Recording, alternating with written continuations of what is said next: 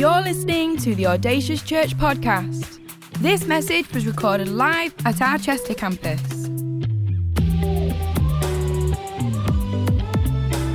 We know this is a great investment into your life, so tune in, listen up, and stay focused. For any more information, visit us online, audaciouschurch.com. Exactly the same, except he's got a much better beard than I. Beard envy up here. We're in our second week. First week we talked about this audacious life starts with a thought, and we're basing it in Luke 2:52, where Jesus grew in wisdom, stature, favor with God, and favor with man. So today I get the honor to preach on stature, and I want to suggest this audacious life brings order. This audacious life brings order. What does stature mean? Stature is your physical world. It's your tangible world. It's everything that's external to what's in your mind. It's your finances. It's your health. It's things that are going on around you. Stature is not just about how tall you are, but it's how tall you stand. And I wonder, have you had a time in your life where mess has brought chaos?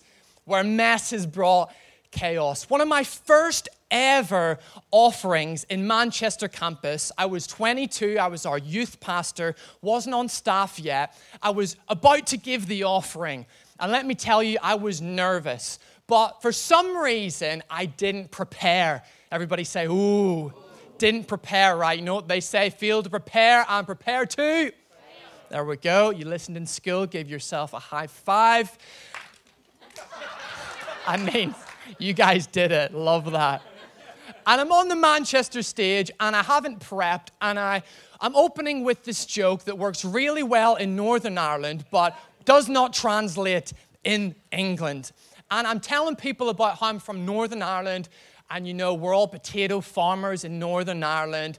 And I said to the youth that night, I said, and here's a picture coming up on the screen of my family. So they all looked to the screen, and I thought it was hilarious that on the screen came Mr. and Mrs. Potato Head. You guys get it. It must work. Young people these days. I put this on the screen, and nobody laughed. There wasn't one laugh, not even a smile.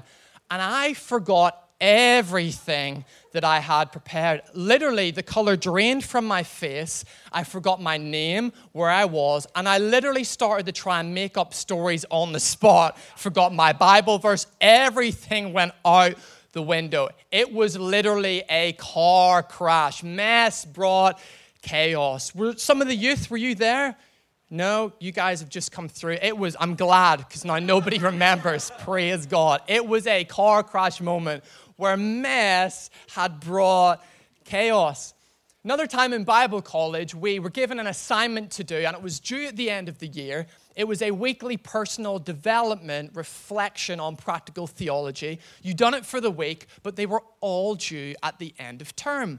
Now, you would like to think that you do one every week and the workload wouldn't become taxing at the end, but me and some of the Bible college guys, we left it all to the last minute. The night before it was due, we all went to the library, 4 of us, Jake, Courtney, Sammy, and I, to stay up all night to cram these personal development things together. I can't even remember what I was writing at 4 in the morning. I was just punching the keyboard. Jake was asleep on the floor. It was awful. We handed it in. Our eyes were like this. We hadn't slept. It was awful. We just about passed, praise God. But the mess brought about chaos in our world.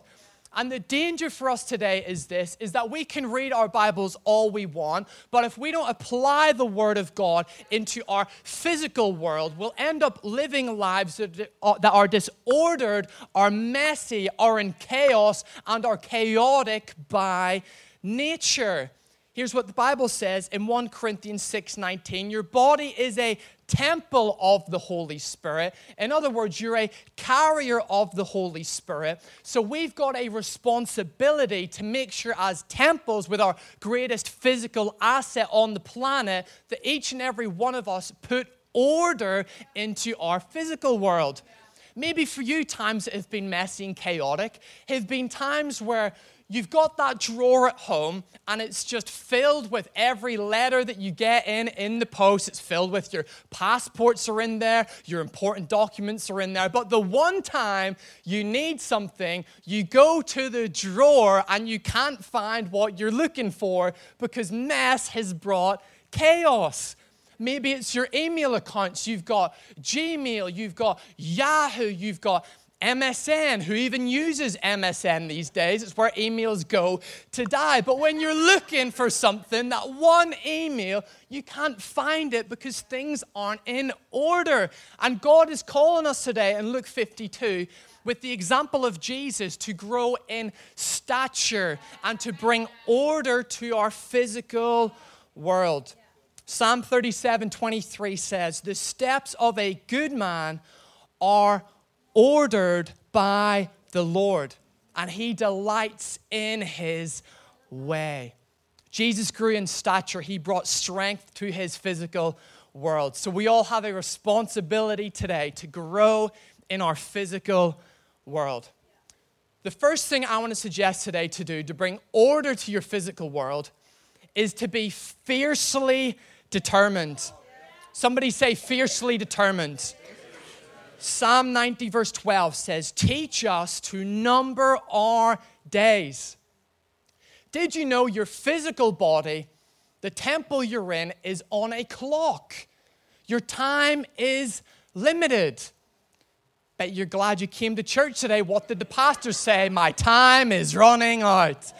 And I am blessed. It doesn't matter how much capital you generate, how good your health is, how you live your life. All of us, the reality is, are on a clock. Our days are numbered.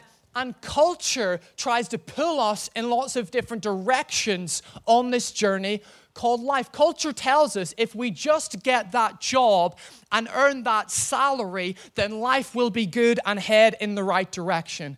Culture tells us if we just get married by this age, have a house by that age, have 2.4 kids, then we'll have done everything we need to do in order to have a good life. Culture tells us if you just make it through the education system, you do your A-levels, you go to uni, you get a master's, if you just keep studying, then you'll have a good life. You'll have done everything required to have a good life. And some of these things are great ideas, but the danger is if we live pulled by the weight of culture, we'll not live in the fullness of the calling of what God has for us, because each one of us have a purpose, a calling, a destiny from God that rarely lines up with what culture says, rarely lines up with what society says are the ideals for our lives. And God today isn't interested in how well I conform to the patterns of this world. He is interested in how well I am living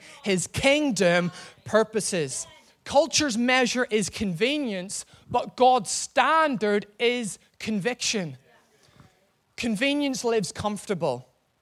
Convenience does what is easy. Convenience does what costs the least and gets the most. Convenience blows with the wind of culture to do whatever is popular and favorable.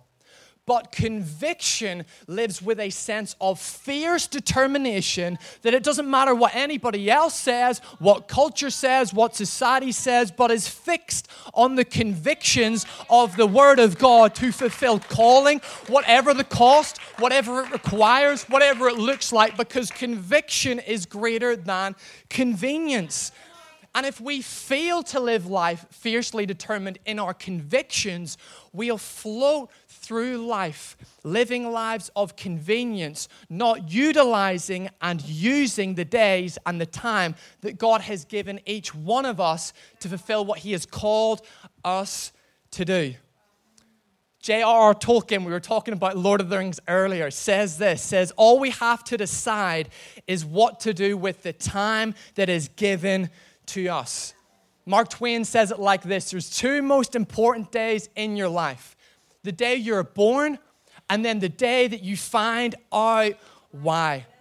Now, Jesus lived with a sense of purpose in each and every day. There's this moment where it's like the narrative in the Bible changes in Luke 9 and verse 51, where Luke writes this. He says, as the time approached for him, this is Jesus, to be taken up to heaven, Jesus resolutely set out towards Jerusalem.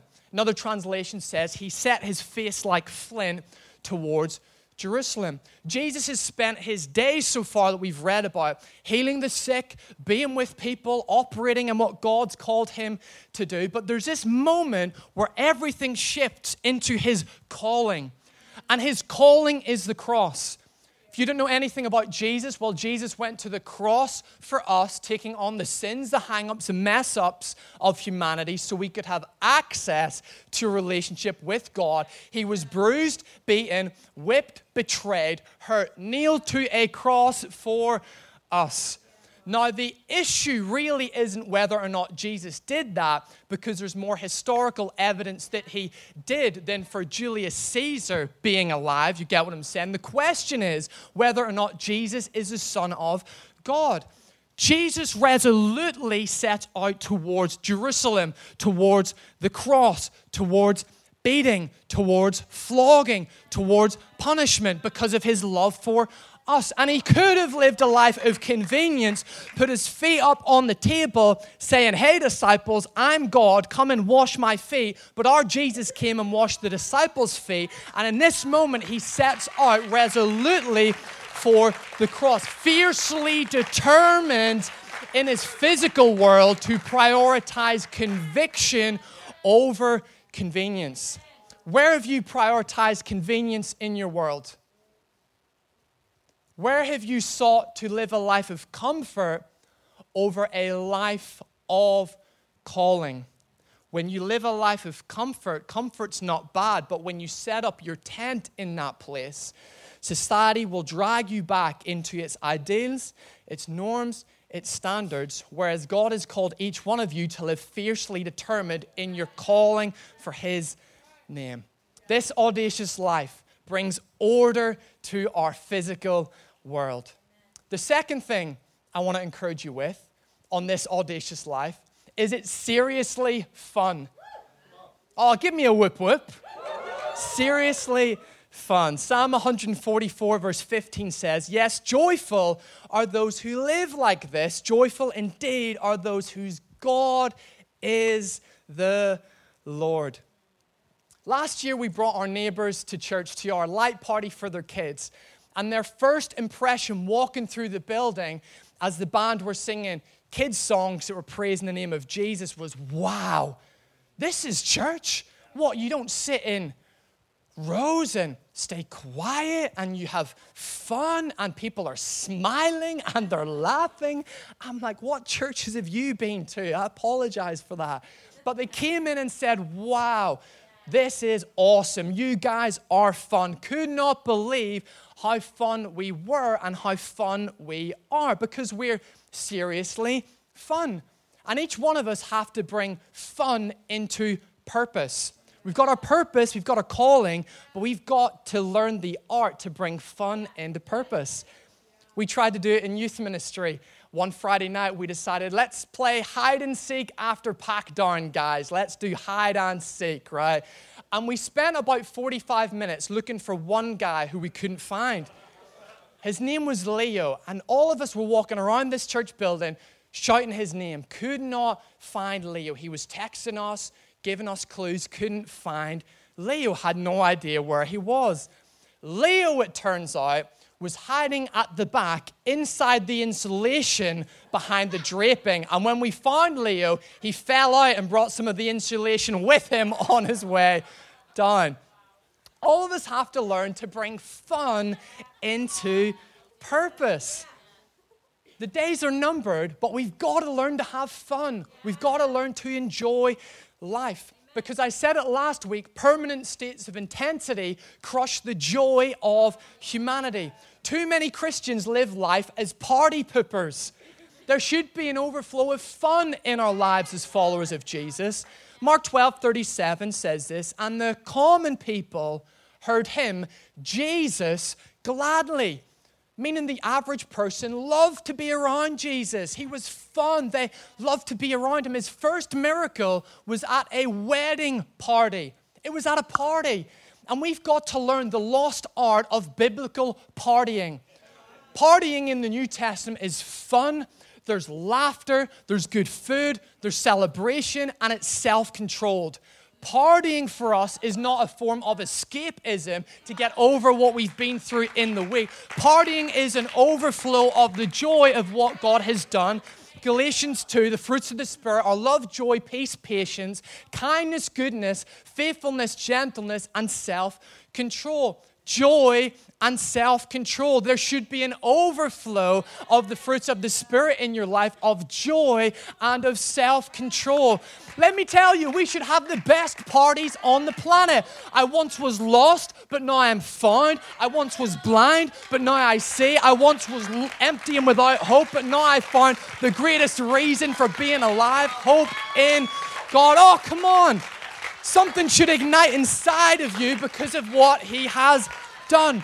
Yes, life's tough. Yes, we go through things. Yes, it's not rainbows and roses and smells of lavender every day. If that's your life, then God bless you, because it's not mine. Life is real, but we should learn to bring fun into purpose and let joy flow through our lives. Not out of control, but in control. Your neighbor should look at your life and say, I want what you have. Your friends in school should say, wow, you have something on the inside. You went through that, but you're still joyful. You've still got purpose. You're still trusting God. Because it's how they'll then see your life that will cause them to want to live your life. And not live your life, but live the life that's inside of you through what Jesus has done in you and through you. Use your life and let the whole world see what it really looks like to have once been dead and to now be alive in God. This audacious life brings order to our physical world. The third thing we all need to do is to live fearlessly devoted. Fearlessly devoted. It says in Colossians 3, verse 23, whatever you do, work at it with all your heart as working for the Lord, not for human masters. Lysandra, my wife's dream one day is to have a workshop in our garage where she'd make things, she'd learn joinery, she loves DIY. It was one of the things we decided right before we got married, when you tick who'll do which jobs in the house, was that I'd do the bins, Lysandra would do the DIY, and the spiders, I kind of admitted, okay, I'll do the spiders. I don't like them, but I'll do the spiders. Last week, a monster was in our living room. I mean a monster spider. It had legs on its legs and hairs on its hairs. It was huge. Lysandra looks at me as if to say, do you remember that page we signed of jobs? This is your job. I was like, babe, I pick up the dog poo. That wasn't on the list. Surely that compensates for something in there. She says, oh, no, not happening. So I wouldn't do it. She wouldn't do it. And now the spider takes up residence in our home. We've given it the keys, and we're looking for somewhere else to stay. So if you got a room going, we'll happily have it off you. This monster in our house. Lysandra's really practical. She's good at DIY. And for me, I'm not in high school. My technology teacher called me the boy with feet for hands. That's how good I was at technology and design. But I was determined in my class that I'd complete the class and I'd pass my GCSE. And it took me much longer than everybody else. They were gifted, they were skilled.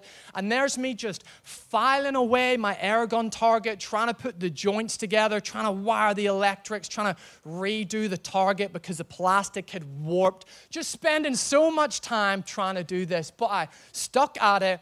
I was fearlessly devoted. I made a decision. I'm going to commit to this thing, and I'm going to get it done. And it's my honor to say that I passed GCSE technology and design.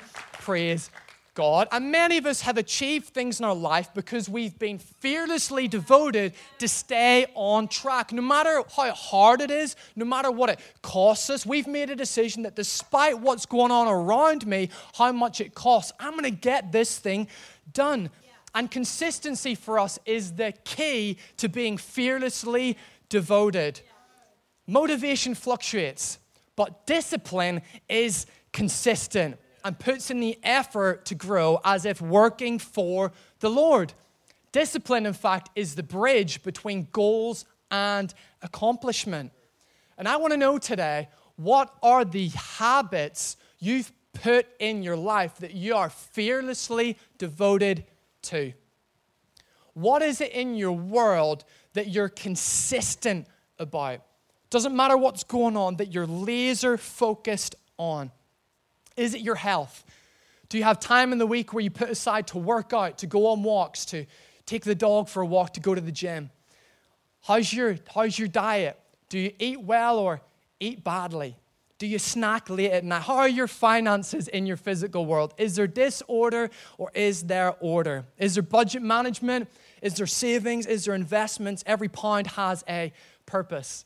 How's your thought life? We talked about it last week. Is it thoughts taking control of your emotions, or are you taking thoughts captive? Your energy management, what are you giving your limited energy resources to?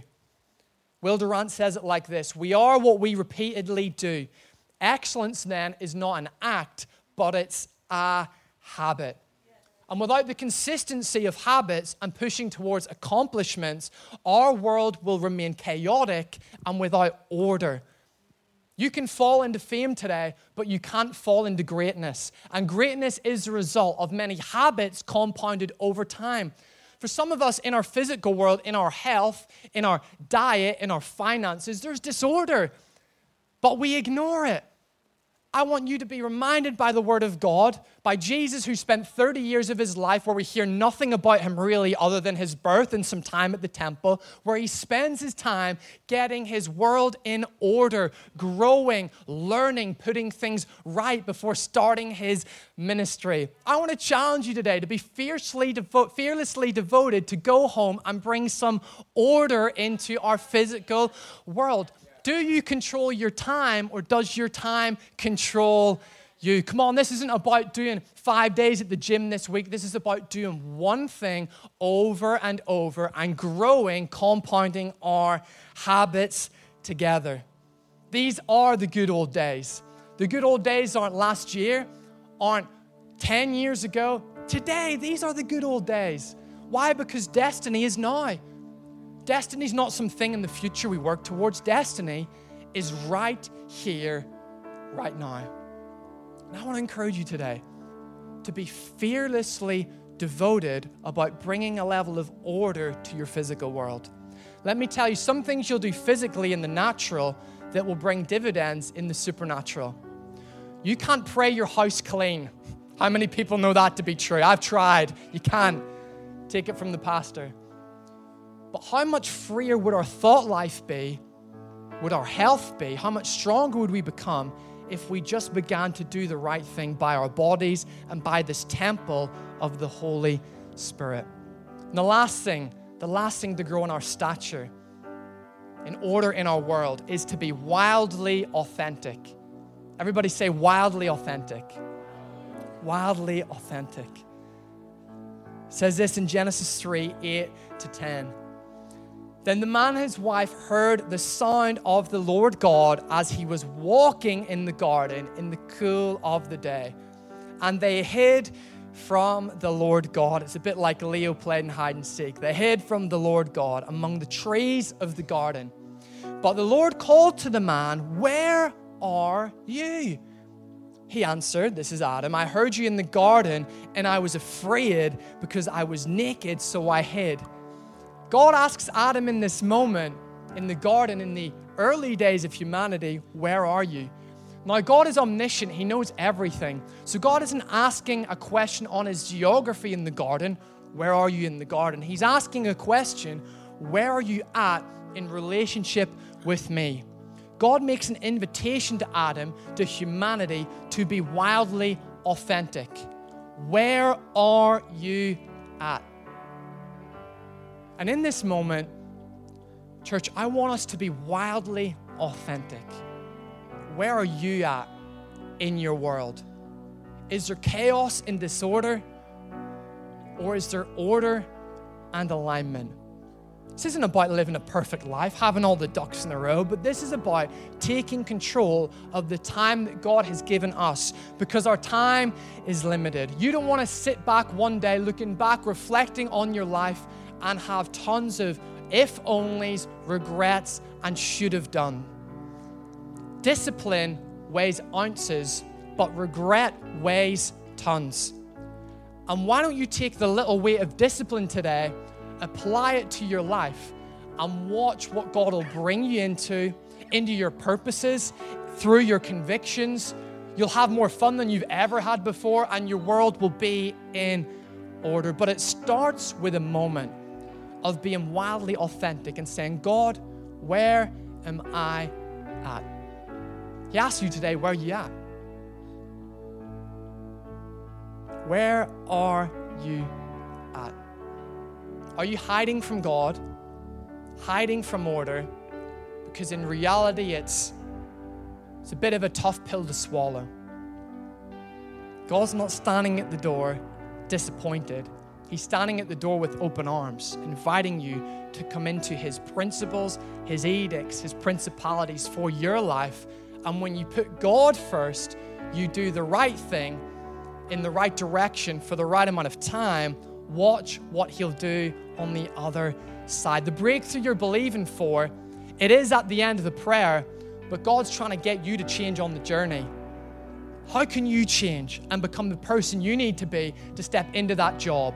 How can you change and be healthy so you live a long life and you can serve God for the longest amount of time?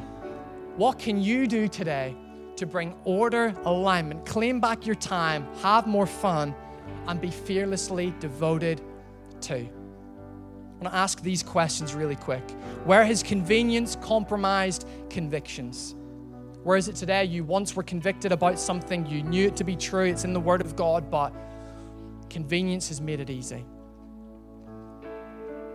What is the 1% change you can make today to stay fearlessly devoted to consistency? And where do you need to get real with God and be wildly authentic in where you are? The Bible says this in 2 Corinthians 5, verse 20. It says, we are therefore Christ's ambassadors, as though God was making His appeal through us. We need to grow in stature in our physical world, because that is all the world will see. That's all they see on the other side of our lives. They don't see the thought life. They don't see the prayers. They don't see us here on a Sunday in church doing Christianity, but what they see is how we are on our Monday, on our Tuesday, on our Wednesday. And if they can look at your life and see someone who is seriously fun, someone who is fiercely determined, someone who is fearlessly devoted, and when life gets tough, is wildly authentic, let me tell you, they'll want the Jesus inside of you. So church, this week, for the sake of our world and your world, let's go forward bringing order to our physical world, and watch what God will do as they see your life.